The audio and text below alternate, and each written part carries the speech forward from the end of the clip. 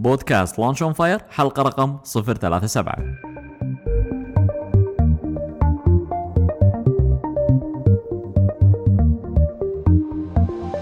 أول بودكاست كويتي متخصص ومهتم في عالم إدارة الأعمال والمشاريع الصغيرة والمتوسطة يقدم لكم محدثكم خالد الزنكي. هدفنا في البودكاست مساعدة كل من يبي يدخل في عالم إدارة الأعمال والبزنس علشان ينجح.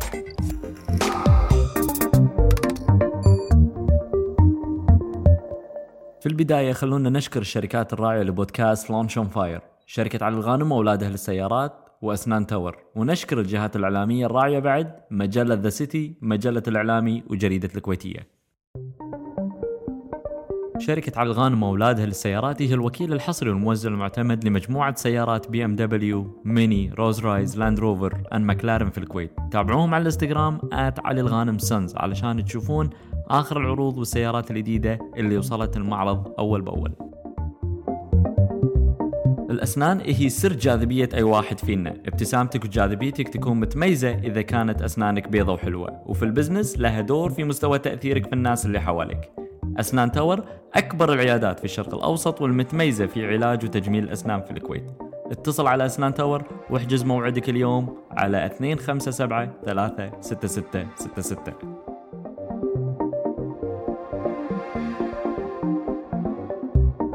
الإعلام هو واجهة المجتمعات، وهو اللي يعرف الناس على تفاصيل كل مجتمع. ذا سيتي مجلة كويتية باللغة الإنجليزية تبرز كل الإيجابيات في المجتمع الكويتي وتسلط الضوء على إنجازات ونجاحات شباب الكويت والخليج. هدفها الوصول للعالمية علشان يعرف العالم من إحنا. مجلة ذا سيتي من الكويت إلى العالم. مجلة الإعلامي مجلة شهرية تصدر عن الملتقى الإعلامي العربي، واللي يهدف إلى تعزيز الهوية الإعلامية العربية من خلال وسائل الإعلام متنوعة. كل شيء يتعلق بشؤون الإعلام العربي والإعلاميين تلقونه على موقع المجلة الإعلامي.com. الكويتية جريدة يومية شاملة تسعى إلى مواكبة التطورات المحلية والإقليمية والعالمية بشكل موضوعي ومبتكر. الكويتية مرجع أساسها المصداقية، من مبادئها احترام الرأي والرأي الآخر. تلقون آخر الأخبار على الكويتية.com. اوكي، نبتدي اليوم مع حلقة جديدة وضيف مميز. ضيف اليوم أنس الفلاح. هل أنت جاهز ومستعد لانطلاقة حلقتنا اليوم؟ بإذن الله إن شاء الله جاهز. وصباح الخير أو مساء الخير للأخوة والأخوات المستمعين للبرنامج. أنس الفلاح هو المدير العام والمؤسس لشركة الخليجية لمراكز الاتصال، شركة متخصصة لإدارة مراكز الاتصال للغير. أنس، أنا عطيت نبذة سريعة للمستمعين بودكاست لونش اون فاير، أتمنى أنك تكلمنا عنك شوية وتكلمنا عن مشروعك. اسمي أنس عادل الفلاح، أنا خريج جامعة الكويت كمبيوتر ساينس. عندي ماجستير أيضا من جامعة الكويت MBA إدارة أعمال. بعدها أيضا التحقت في دورات تدريبية كثيرة، آخرها كانت وأهمها كانت في جامعة هارفارد في بوسطن أمريكا لتأهيل القياديين. هذا الباكجراوند مالي. شركتي هي أول شركة في الكويت تأخذ ترخيص كول سنتر أوتسورسينج. فكرة الشركة وايد بسيطة، بدل لا تبني كول سنتر كبير يكلفك فلوس وايد ومتعب في إدارته، شركتي نيابة عن شركتك تقوم بالرد باسمك لزباينك والناس اللي لهم علاقة وياك مقابل مبلغ معين على عدد المكالمات السنوية أو الشهرية على حسب المشروع. حلو، ممتاز أنس. شوقتنا عشان نعرف أكثر عن تجربتك في البزنس وعن مشروعك، بس قبل ما نبتدي لقائنا اليوم ودنا نبتدي لقائنا ببودكاست لونش اون فاير بواحدة من مقولة النجاح اللي كان لها تأثير إيجابي عليك. واحدة من أهم مقولات النجاح اللي سمعتها في حياتي وكان لها تأثير وايد كبير علي هي إن life is short, enjoy it. هذه نقطة أساسية، إن تخلي الإنسان يسوي الشيء اللي هو يحبه، مو الشيء اللي مفروض عليه أو اللي الظروف حطتها فيه. أنت قاعد اليوم والله في وظيفة معينة أو في شغل معين أنت مو مرتاح فيه، ترى الحياة ما تسوى. يعني السالفة كم مرة الواحد يعيش عمره 20، كم مرة الواحد يعيش عمره 30، كم مرة الواحد يعيش عمره 40. إذا قاعد يعيش السنين هذه في شيء وهو مو مستانس فيه، معناته هو قاعد يضيع حياته على شيء فاضي. هده وروح شوف شيء يونس، لأن الحياة حسافة أنها تضيع على شيء ما تستمتع فيه. صحيح. أنس، الحين راح نتكلم في الموضوع الرئيسي، لأن بودكاست لانش أون فاير يعتمد على القصص، وانت ضيفنا اليوم الأضواء كلها عليك. ودنا نسمع قصة رحلتك في عالم المبادرات وبالبزنس، وخصوصا عن إخفاق أو فشل أنت مريت فيه وحسيت أنك تعثرت. يا ريت تشاركنا القصة وتعطينا دروس العبر اللي تعلمتها منها. أذكر في دورتي في جامعة هارفارد، الدكتور قال لنا في هذه القاعة كان واقف في المكان اللي أنا واقف فيه مايكل ديل، يسوي بريزنتيشن حق الناس عن فكرة كمبيوترات ديل، وأن فكرتها أن أول شركة راح تبيع كمبيوترات بالكامل عن طريق النت بدون أفرع. فرفع ايده واحد من طلبة جامعة هارفارد وقال له الفكرة هذه وايد سهلة زين، وممكن بسهولة الناس يقلدونها، باكر IBM وشركات الثانية يسوون نفس الفكرة بالضبط، وانت راح تكون out of business. قال له تفكيرك هذا راح يخليك موظف طول عمرك، وتفكيري أنا راح يخليني بزنس مان وإنسان ناجح. مثل هالمقولات تخلي الواحد ياخذ الجرأة ويقدم على الخطوة إذا هو حس إنه في الوقت المناسب. فبالنسبة لي أنا كنت أشتغل في شركة ITS في فترة من فترات حياتي، وكنا نبيع أنظمة كول سنتر، وبعت أكبر كول سنتر في الكويت حق شركة زين. شفت إن في حاجة حق الكول سنتر، ومن البروبوزلز قاعد أسويها عرفت إن في طلب حق الخدمة والناس تبي كاستمر سيرفيس بشكل أهم. فيتني فكرة الكول سنتر أوتسورسينج، وهي فكرة موجودة، يعني ما هي اختراعي، لا هي موجودة في العالم كله، ومن أكبر أنواع البزنس في العالم اليوم. بالهند في كول سنترات أحجامها بدون مبالغة فوق 100,000 موظف تخدم دول ثانية، يعني أنت تدق في أمريكا يرد عليك واحد بالهند صح. أي، فهي الفكرة موجودة، وأنا شفت إن هذه فرصة. رحت طبعا دشيت في دوامة الترخيص، مع الترخيص لأن هذا تصنيف جديد، فدشيت يمكن مع الوزراء مع الوكلاء مع اللجان بحدود 8 أشهر عشان يتم تصنيف نشاطي كنشاط جديد، وهو كول سنتر أوتسورسينج، وتم تصنيفه وأنا أول شركة يعني خذيت هذا التصنيف. حلو. شنو أكبر درس تعلمته في بالتحدي اللي أنت مريت فيه هذا كله؟ أهم درس تعلمته إن أنت راح تيجي على شغلات أنت ما راح تعرف فيها وتوقفك.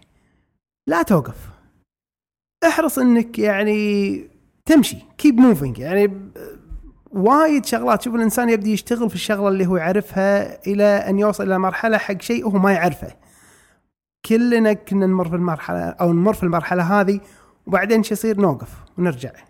لا، انت فكر شلون تبدي خلينا نقول تستمر في خلينا نقول المضي قدما، أو يعني you keep moving لما توصل حق اللي تبيه. لا توقف وخليك مستمر على طول. أنا سيرت تعطينا لمحة سريعة موقف أو خبرة وظفت فيها الدرس اللي تعلمته في من القصة هذه في حياتك الشخصية أو في مشروعك. والله في دروس وايد مريت عليها.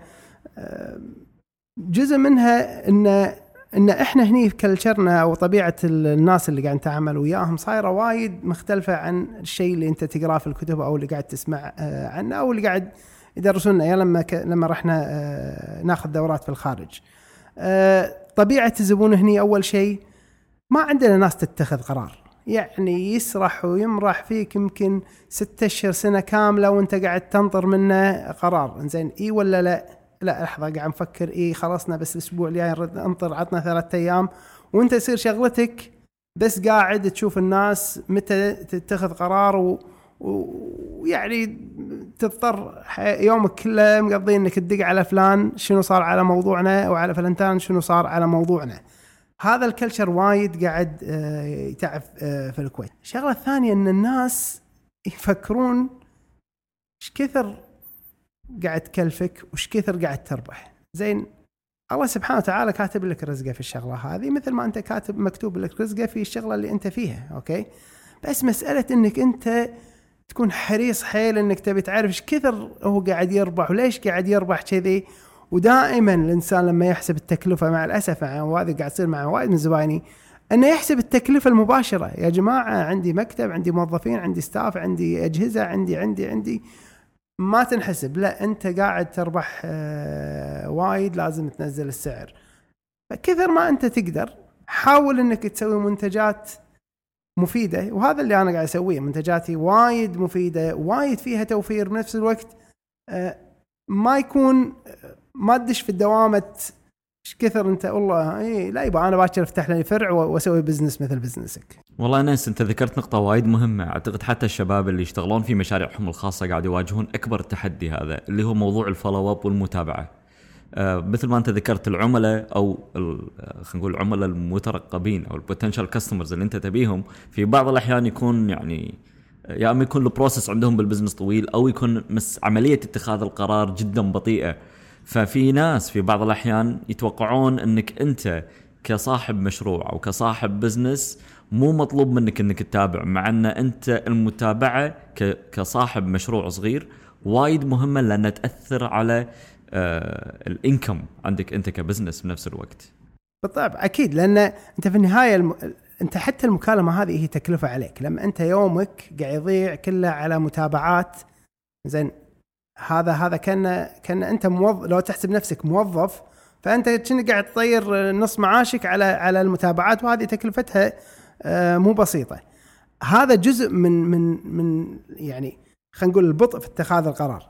الجزء الثاني لما انت تتعامل مع الحكومه، وهذه ايضا يعني مشكله ثانيه ولها ابعاد مختلفه. والله انت شنو؟ والله انا كول سنتر اوت سورسينج، ورحت حق واحده من الجهات الحكوميه عندهم كول سنتر في 30 موظف ما 20 موظف.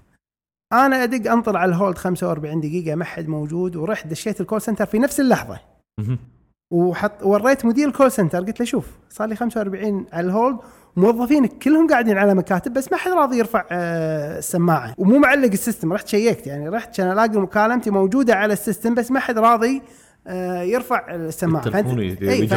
فانت لما تروح حق الحكومه اقول لهم والله بسوي لكم كول سنتر اوت سورسينج، بكم شهر الكول سنتر؟ احنا نسوي ميزانيه 3 أضعاف. كم موظف عندك؟ احنا نقدر نعين 10 أضعاف. انزين شريت سيستم اكبر من السيستم اللي عندي، وعينت موظفين اكثر من الموظفين اللي عندي. هو السؤال المهم، هل اديت المهمه المطلوبه من الجهه اللي انت مسؤول عنها ولا لا؟ هي السالفه مو تفاخر بعدد الاجهزه وعدد الموظفين. انت عندك مفاهيم عالميه في خدمه العملاء. يعني انا لما اطرح لا يقولوا لا روح حق الاي تي، انا ما ابي اي تي، انا كاستمر سيرفيس يا جماعه. انا الخدمه مالتي على الانترناشونال ستاندرد 80/20. زي مدير الكول سنتر ما يدري شنو الانترناشونال ستاندرد 80/20. والله انا ارد على 80% من المكالمات في فتره انتظار لا تتجاوز 20 ثانيه. هذا خلينا نقول اللي ماشي في اغلب الكول سنترات اللي في العالم. هذه المفاهيم مو موجوده عند الناس، فانت قاعد تواجه صعوبه من نوع مختلف، انك انت تيجي تفهمهم المفاهيم العالميه. يا جماعه كاستمر سيرفيس لازم يكون فيه مثلا 80/20. والله تيجي تقول لهم first call resolution، إن لازم العميل تنحل مشكلته من المكالمة الأولى. ما في داعي العميل يدق أكثر من مكالمة علشان يحل الطلب اللي هو متصل عليه.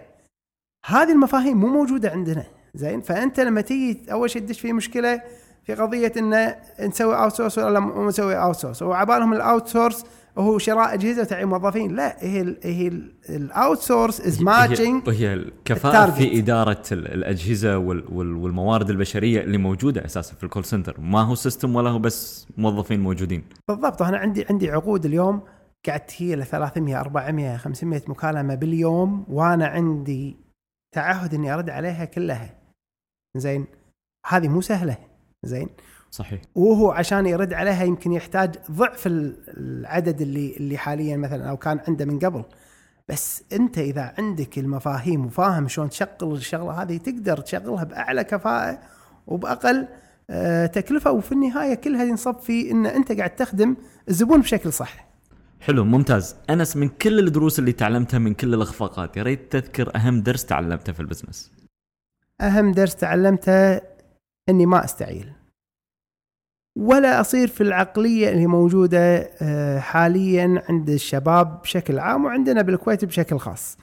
الناس تستعيل. في سنة 2008 أول ما بلشت خلينا نقول في البزنس، ويت بسوي شركة الكول سنتر اوت سورسينج. اوكي، رحت وقعت مع واحدة من الاوديت فيرمز الكبيرة، من واحدة من الأكبر 4، على فيزيبيليتي ستدي، دراسة جدوى اقتصادية. اوكي، كأن اقول اول سنة خسران، ثاني سنة خسران، ثالث سنة احتمال اخسر واحتمال اصير بريك ايفن، رابع سنة يمكن اربح، خامس سنة راح ابدي ادخل في الارباح. كانت هذه الدراسة رحت قدمتها لأحد الشركات اللي تدعم المشاريع الصغيرة، أعجبوا في الدراسة.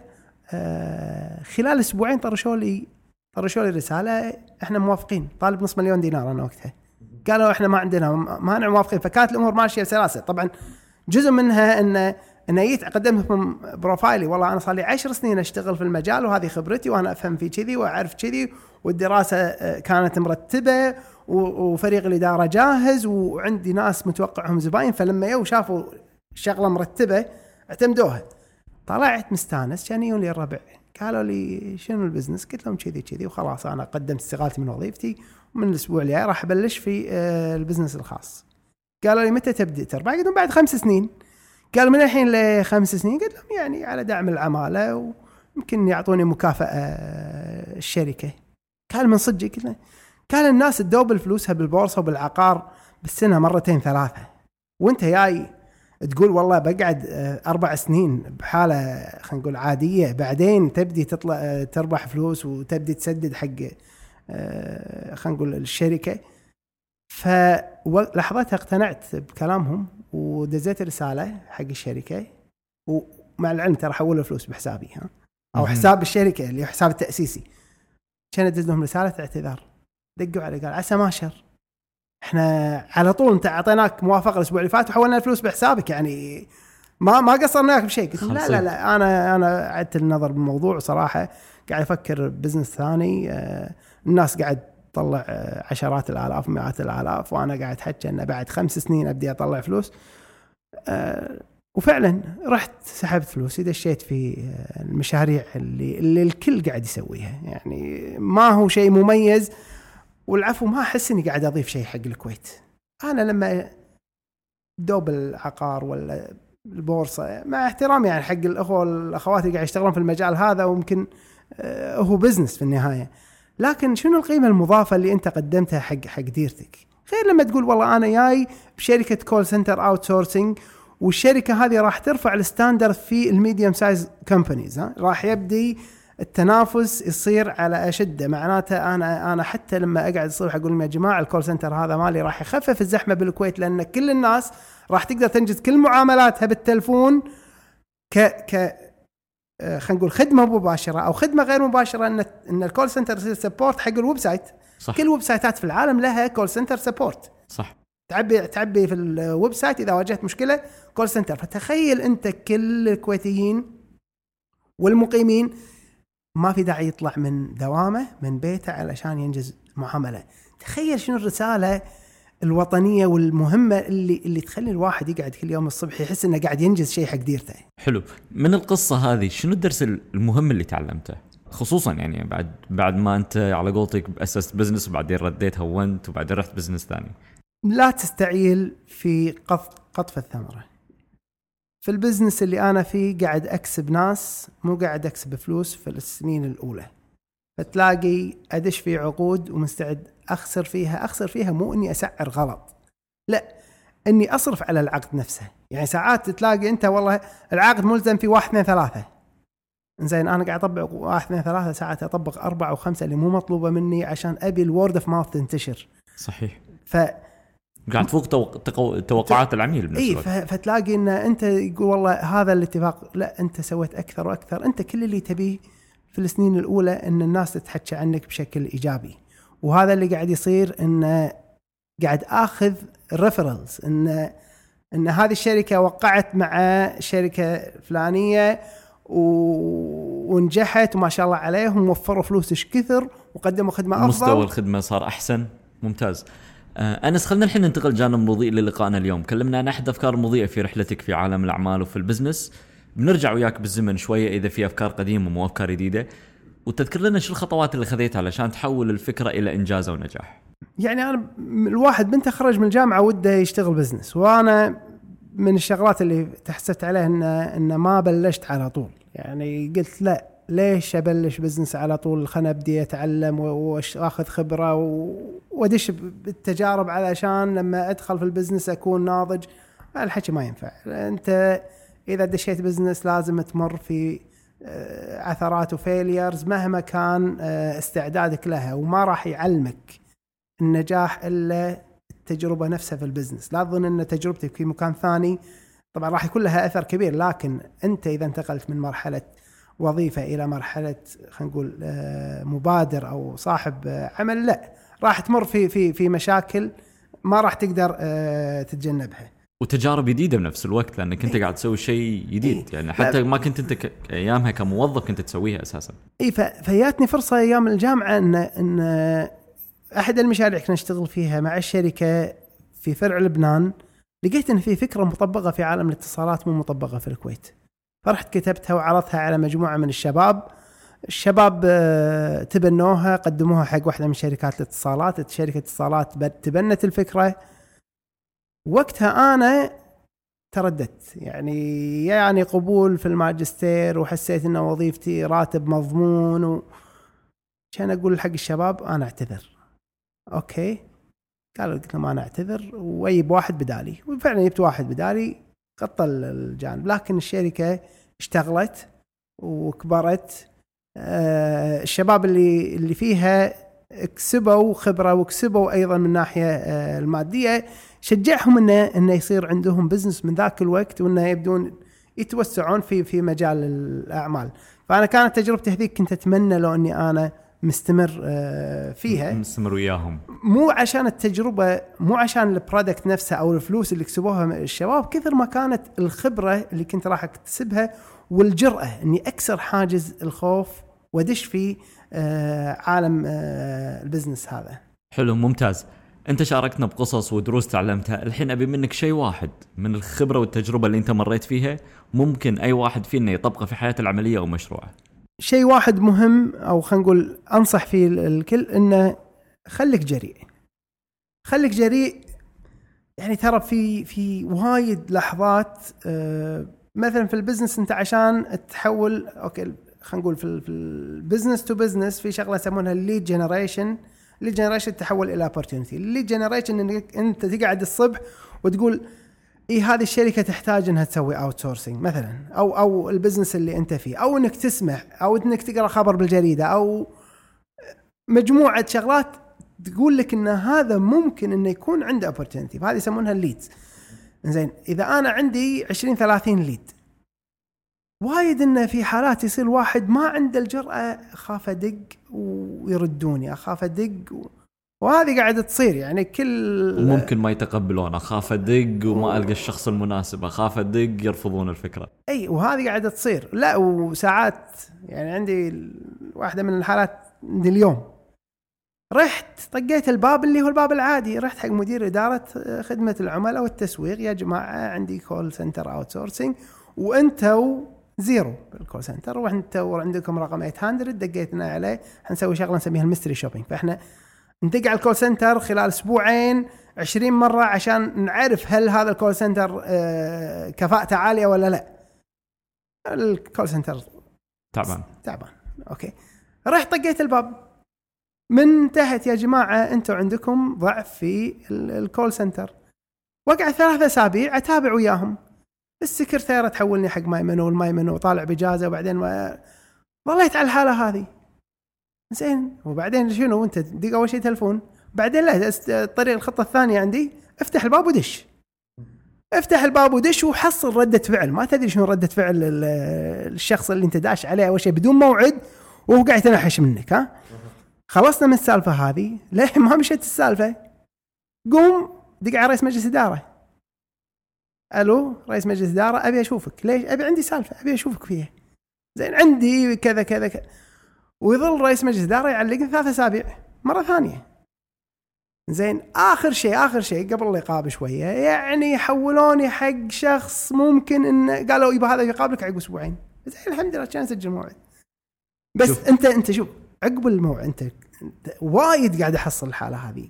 بس ساعات تحصل الانسان اللي يشتري الفكره. ها صحيح. يعني انت في واحد قاعد يقول انا قاعد على كرسي، اشتغلت ما اشتغلت مش معاشي، بترقيتي ادري ما راح احصل ترقيه لان المدير اللي فوقي يبي له كذا سنه، ليش اشيل هم مشاريع جديده ومسؤوليات جديده؟ لا، خلي الامور ماشيه بالموافق. اي فانت في النهايه راح تصيد واحد في الشركه، وهذا جزء من التكتيك اللي الواحد لازم ينتبه له. في انسان داخل الشركه اذا انت سويت مشروعك راح يرتفع نجمه. اوكي صحيح. راح يقولون فلان الفلاني تبنى مشروع جديد ونجح، وهذا المشروع كان له تأثير إيجابي على المشروع والبزنس بنفس الوقت. أي فأنت جزء منها أن أنت تدور داخل الأورجنايزيشن عشان تصيد الشخص اللي راح يستفيد، يعني راح يطلع اسمه داخل الشركة. أي راح يقول والله فلان والنعم اللي هذا يتبنى لنا مشروع وساهم. هذه السالفة مو سهلة، هذه السالفة وتحتاج جرأة. فداخل المؤسسة وأكثر من مؤسسة وبالذات في الحكومة أمر على 12-13 واحد عشان ساعات تحصل الشخص اللي يتبنى الفكرة ويقتنع فيها ويحس ان هذه لها خلينا نقول قيمة مضافة للزبون، وهو بالنسبة له راح يحس انه راح يطلع في كريدت قدام الإدارة وقدام الشركة انه هو انجز شيء متميز. أنا متأكد ان المبادر يمر في لحظات مهمة في مسيرته في عالم الأعمال والبزنس. شنو هي اللحظة اللي انت كنت فخور فيها؟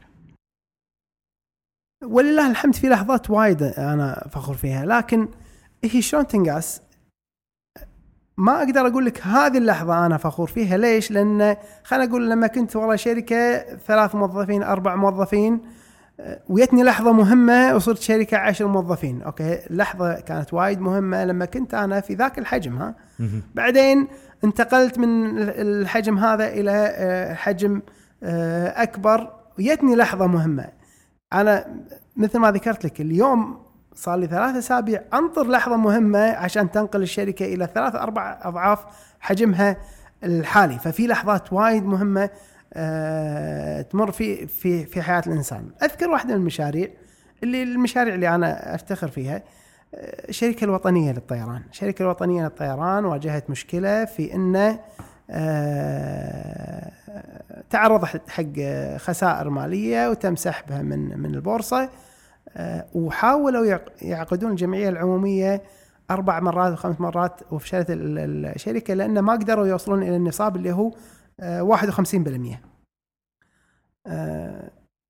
خلاص الشركة بتفلس، وناس وايد بالكويت يحبون الوطنية لأن كانت خدماتها مميزة. في 21,000 مستثمرين في الشركة، هذول كلهم راح تروح عليهم فلوسهم. دقوا علي الشركة وقالوا أنت عندك كول سنتر تقدر تعقد لنا الجمعية العمومية خلال 3 أسابيع. قلت لهم يعني شلون؟ قال تقنع 51% من المساهمين أن يحضرون الجمعية العمومية أو يعطون توكيل. هذا المشروع مو سهل، لأن أنت بتدق على ناس تقول لهم يا جماعة في تخفيض رأس مال في كذا، الشركة وضعها كذي. في ناس تقدر تدق على 8 أو 9 من أهله وربعه وزملائه بالدوام عشان توصل له. يعني أنت هي مو سالفة إنه أوكي فلان فلاني هذا رقم ندق عليه، لا ساعة ندق على 9 قبله علشان توصل حق الشخص المناسب وعشان تقنعه صاحب الشان عشان تقنعه. فصارت الجمعية العمومية وحققنا النسبة. كان يوقف مدير إدارة الشركات في وزارة التجارة وقال الوطنية طيران حققت شيء ما حققه أحد من قبل، وإنه يقدروا يعقدون في الجمعية العمومية رغم أن في 4 أو 5 شركات مروا في نفس الحالة واجهوا مشكلة فيه، واجهوا مشكلة وحيلوا إلى الإفلاس. فقام رئيس مجلس إدارة قال بفضل الله سبحانه وتعالى ثم لهذا الشخص وشركته، وأشهر عليه لأن أنا كنت حاضر الجمعية العمومية. فهذه واحدة من اللحظات اللي أنا أستانس وفخور فيها، لأن أنا أيضا هم كنت أحب الشركة خلينا نقول وأنت عميل عندهم بعد. وأنا عميل عندهم. وغير كذي إن أنت ما ودك إن الشغلات السلبية إيه اللي بس تمشي، ودك إن ناس تنجح، ناس تكبر، يصير عندنا مطار أكبر، شركات طيران أكثر، يتحرك اقتصاد الدولة. يتحرك. فلما تقول والله شركة طيران تفلس في الخليج والله ما كلها واحدة وتكون خدمتها مميزة بنفس الوقت، فأنت صدق يعني تحزن. والحمد لله احنا تجربتنا معاهم ناجحة، والحين عندنا تجربة اللي هي عقد الجمعية العمومية الثانية، واحنا قاطعين فيها شوط وايد ممتاز. أنس ما شاء الله أنت مريت في محطات وشاركتنا بقصص قصة نجاحك واللحظات المضيئة وبعض الإخفاقات اللي مر فيها كل مبادر. مستمعين البودكاست في أغلبية الأحيان يمرون في دوامة المشاعر السلبية والإيجابية خلال الأسبوع وساعات خلال اليوم. شنو ممكن تقول للمستمعين البودكاست إن يسوون علشان يحافظون على توازنهم وتركيزهم خلال الأسبوع أو خلال اليوم؟ والله مو سهلة السالفة. سالفة مو سهلة، لأن ساعات مكالمة واحدة، ساعات إيميل، ساعات مسج ممكن إنه يعني يعفس عليك يومك، يعكر عليك مزاجك، خاصة لما تحس إنك أنت ما قصرت ويا الناس أو إنك خادمهم بشكل مناسب، لكن في أجندات مختلفة قاعد تمشي بغير ما تشتهي. أول شيء لا تتخذ قرار في هذه اللحظات، اللحظة اللي أنت حزين أو متضايق، لأن ما اتخذ قرار في لحظات مثل هذه إلا وتحسفت عليه، لأن أنت قرارك تماما ما في أي تفكير، هو كله عاطفي. وردة فعل. ففي شغلات وايد مرت علي أني لحظتها أسكت أو لحظتها ما أتصرف وأهدي، ووقتها تعرف اللي أنت خلاص دز رسالة، ممكن تقول له بعث مسج، دق عليه، لا. فأنت أول شيء لا تتخذ قرار ولا تتصرف أي تصرف في نفس اللحظة.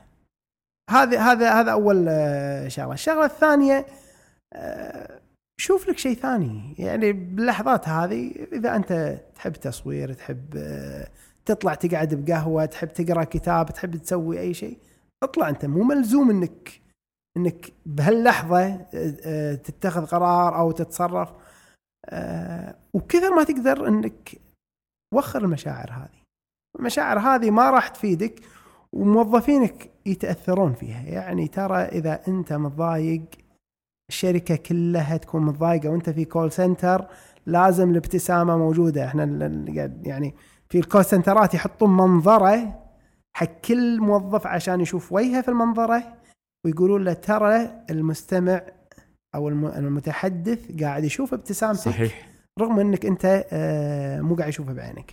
صحيح. وأنت كصاحب مشروع كم يعني على قولتهم كمبادر بنفس الوقت، راح يكون في ردة فعل إيجابية للابتسامة هذه إذا دشيت وشافوك الموظفين مستانس وعلى قولتهم مرتاح البال، غير لما ندش عليهم تعبان ومتضايق، فراح يتأثرون بالطاقة السلبية هذه. أنس، في الوقت الحالي أكيد عندك مشاريع أو أفكار أطلقتها أو على وشك إطلاقها، هل تقدر تذكر لنا شيء أو شيئين اللي مخليك مشغول في الوقت الحالي؟ والله أنا عندي أفكار جديدة، واللي أحبه إن دائما الفكرة عندي تنطلق من الحاجة. يعني أطلع مثلا أشوف زحمة بالشارع، أفكر شلون أحل الزحمة هذه. أطلع أشوف الناس متضايقة من خدمة العملاء، أفكر شلون أحل المشكلة هذه. أطلع ألاقي الناس، طبعا هذا ما راح أقول فكرة بس أعطيه أنت، ألاقي الناس متضايقة لأن مو عارفين وين يودون عيالهم في الويكند. أوكي، والكويت فيها شغلات وايد حلوة بس ما حد يدري عنها. أوكي، فعندي فكرة وقاعد أجهزها إني أنا أحلم، وأنا كرب أسرة، إن الإنسان راح يكون عنده بديل عن مطاعم سينما اللي هو الروتين الأسبوعي حق الويكند. لا، أنا قاعد أفكر فكرة شلون إن إحنا نطلع من هذا الروتين ويبدي الإنسان يحس إنه واو في شغلات وايد حلوة بالكويت. والله في سباق سياق الأسبوع هذا، الأسبوع اللي جاي في سيرك، الأسبوع اللي وراه في كذي.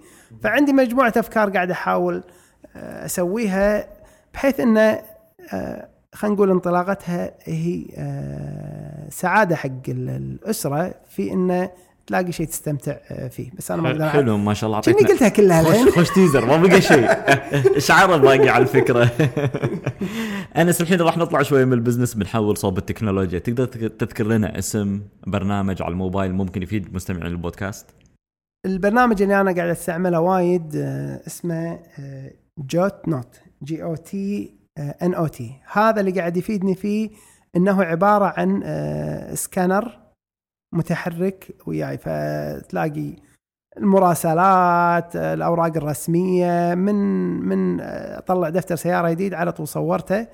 وميزه البرنامج انه يعدل الزوايا بحيث انها تصير الصوره مو كانها صوره لكن كانها سكان. ما شاء الله اي فهي تطلع يقصها ويعدل ابعادها فتطلع شنها فلات، يعني بالضبط شنها طالعه من السكانر. واحولها على دروب بوكس لان انا ما احب اشيل وياي اوراق ولا عندي اوراق دائما. واذا حطيتها بدروب بوكس بامكانك تاخذها باي وقت انت تحتاج الورقه من الفولدر المكان المعين اللي انت حاطها فيه. اي وهي تطلع شكلها بالضبط كانك حاطها في فلات بيد سكانر ومسوي لها سكانينج، يعني ما حد راح اصلا يعرف الفرق. في البرنامج هذا وايد استعمله واحس انه مفيد. يمكن البرامج الثانيه ان الناس وايد تعرفها لكن انا احس ان البرنامج هذا ما عرضته على احد الا قال واو بنزله بجربه. الناس الحين راح ناخذ فاصل صغير نشكر فيه السبونسرز ونواصل من بعده. نشكر الشركات الراعية لبودكاست لونش اون فاير، شركة علي الغانم وأولاده للسيارات وأسنان تاور. ونشكر الجهات الإعلامية الراعية مجلة ذا سيتي، مجلة الإعلامي وجريدة الكويتية. شركة علي الغانم وأولادها للسيارات هي الوكيل الحصري والموزع المعتمد لمجموعة سيارات BMW، ميني، روز رايز، لاند روفر، أن ماكلارن في الكويت. تابعوهم على الانستغرام @علي الغانم سنز علشان تشوفون آخر العروض والسيارات الجديدة اللي وصلت المعرض أول بأول. الأسنان هي سر جاذبية أي واحد فينا. ابتسامتك وجاذبيتك تكون متميزة إذا كانت أسنانك بيضة وحلوة، وفي البزنس لها دور في مستوى تأثيرك في الناس اللي حواليك. أسنان تاور أكبر العيادات في الشرق الأوسط والمتميزة في علاج وتجميل الأسنان في الكويت. اتصل على أسنان تاور واحجز موعدك اليوم على 257-36666. الإعلام هو واجهة المجتمعات وهو اللي يعرف الناس على تفاصيل كل مجتمع. ذا سيتي مجلة كويتية باللغة الإنجليزية تبرز كل الإيجابيات في المجتمع الكويتي وتسلط الضوء على إنجازات ونجاحات شباب الكويت والخليج. هدفها الوصول للعالمية علشان يعرف العالم من إحنا. مجلة ذا سيتي من الكويت إلى العالم. مجلة الإعلامي مجلة شهرية تصدر عن الملتقى الإعلامي العربي واللي يهدف إلى تعزيز الهوية الإعلامية العربية من خلال وسائل الإعلام متنوعة. كل شيء يتعلق بشؤون الإعلام العربي والإعلاميين تلقونه على موقع المجلة الإعلامي.com. الكويتية جريدة يومية شاملة تسعى إلى مواكبة التطورات المحلية والإقليمية والعالمية بشكل موضوعي ومبتكر. الكويتية مرجع أساسها المصداقية، من مبادئها احترام الرأي والرأي الآخر. تلقون آخر الأخبار على الكويتية.com. اوكي، واحلى جزء في لقائنا اليوم اللي هو غرفة الإطلاق اللونش روم. راح أسألك سلسلة من الأسئلة النارية وراح نترقب إجاباتك. هل أنت جاهز؟ جاهز. شنو الشيء اللي كان يخليك تتردد في الدخول لعالم المبادرين والبزنس؟ خوف من المجهول. شنو أفضل نصيحة قدموا لك إياها؟ إذا كنت ذا رأي فكن ذا عزيمة، فأن فساد الرأي أنت تردده. تقدر تشاركنا بأحد العادات أو الهابتس اللي ساهمت بنجاحك في البزنس؟ أحب أقعد الصبح مبكر وأجابل شغلي لما أخلصه. هل عندك موقع على الانترنت كمصدر المعلومات أنت مغرم فيه تقدر تعطينا اسمه؟ أنا أحب أستعمل الRSS بشكل عام، فهو فيدر بالنسبة لي من كل المواقع، لكن بالنسبة لي أحب أقرأ ملخص الكتب في summary.com. شنو هو الكتاب الوحيد اللي ممكن توصي مستمعينا بقراءته؟ في سلسلة كتب هارفارد بزنس اسينشال في كتاب اسمه باور انفلونس اند بيرسويشن. وايد عجبني لأنه أنت ما تبي يصير عندك قوة إدارية على موظفينك كثر ما أن عندك قوة كاريزما عليهم. يعني أنت ما ودك أن ينفذون لأنهم خايفين كثر ما أن ينفذون لأنهم ذا بليفر أو يؤمنون فيك، أو قوة تأثير تكون بنفس الوقت. تخيل اليوم يالك مستثمر بمبلغ 150,000 دينار لإطلاق فكرة أو مشروع، شنو أول شيء راح تسوي؟ راح أروح حق الزبون النهائي اللي راح يشتري مني وأتأكد أنه راح يشتري ولا لا. إذا عرفت أن في زبون حق الفكرة راح أخذ الفكرة وارجع فيها. موظفين، دراسة، تسعير، إلى آخر السوالف هذه. لكن أول شيء راح ننطلق منه هو من راح يشتري. أنس، إحنا وصلنا نهاية حلقتنا اليوم. شنو ودك تقول لمستمعين بودكاست لونش أون فاير؟ ودي أقول لهم الحياة مثل ما ذكرت في البداية حلوة، والحلوة تكون وحالاتها تكون في إنك تكون جريء وإنك تسوي شيء تستمتع فيه. فلا تضيع على نفسك الفرصة ولا تكون متردد. يعني جرب وما انت خسران شيء. الكويت فيها فرص وايد حلوة يعني. الواحد إذا عنده فكرة أوكي في تعقيد من ناحية بعض الإجراءات الإدارية لكن في المقابل أيضا في فرص الواحد ممكن يستفيد منها. يعني والله الحكومة قاعد مثلا توفر دعم عمالة، والله قاعد توفر شركات تمويل.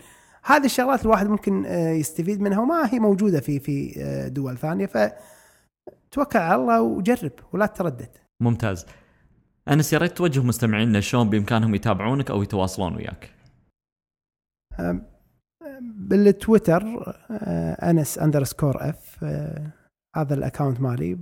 انستغرام أنس الفلاح، كلمة واحدة. انستغرام أحط صور لأن أحب التصوير. تويتر لا، أحط ساعات من تجارب، من حكم، أخبار تكنولوجيا، لأن هذه الشغلات اللي أتابعها وماني راعي تويتات وايد. يعني إذا واحدة بالأسبوع زين. باسم وسمكم نشكر أخوي أنس الفلاح، المدير العام للشركة الخليجية لمراكز الاتصال. يعطيك ألف عافية. الحين وصلنا إلى نهاية حلقة اليوم من بودكاست لونش أون فاير، المتخصص والمهتم في عالم إدارة الأعمال والمشاريع الصغيرة والمتوسطة. البودكاست تلقونه في آيتونز، وتقدرون تتابعونا وتسوون سبسكرايب من خلال برنامج بودكاست الموجود في الآب ستور لأجهزة آيفون، آيباد والآيبود، بالإضافة لبرنامج ستيتشر اللي موجود لكل الأجهزة، أو عن طريق موقع البودكاست launchonfire.com.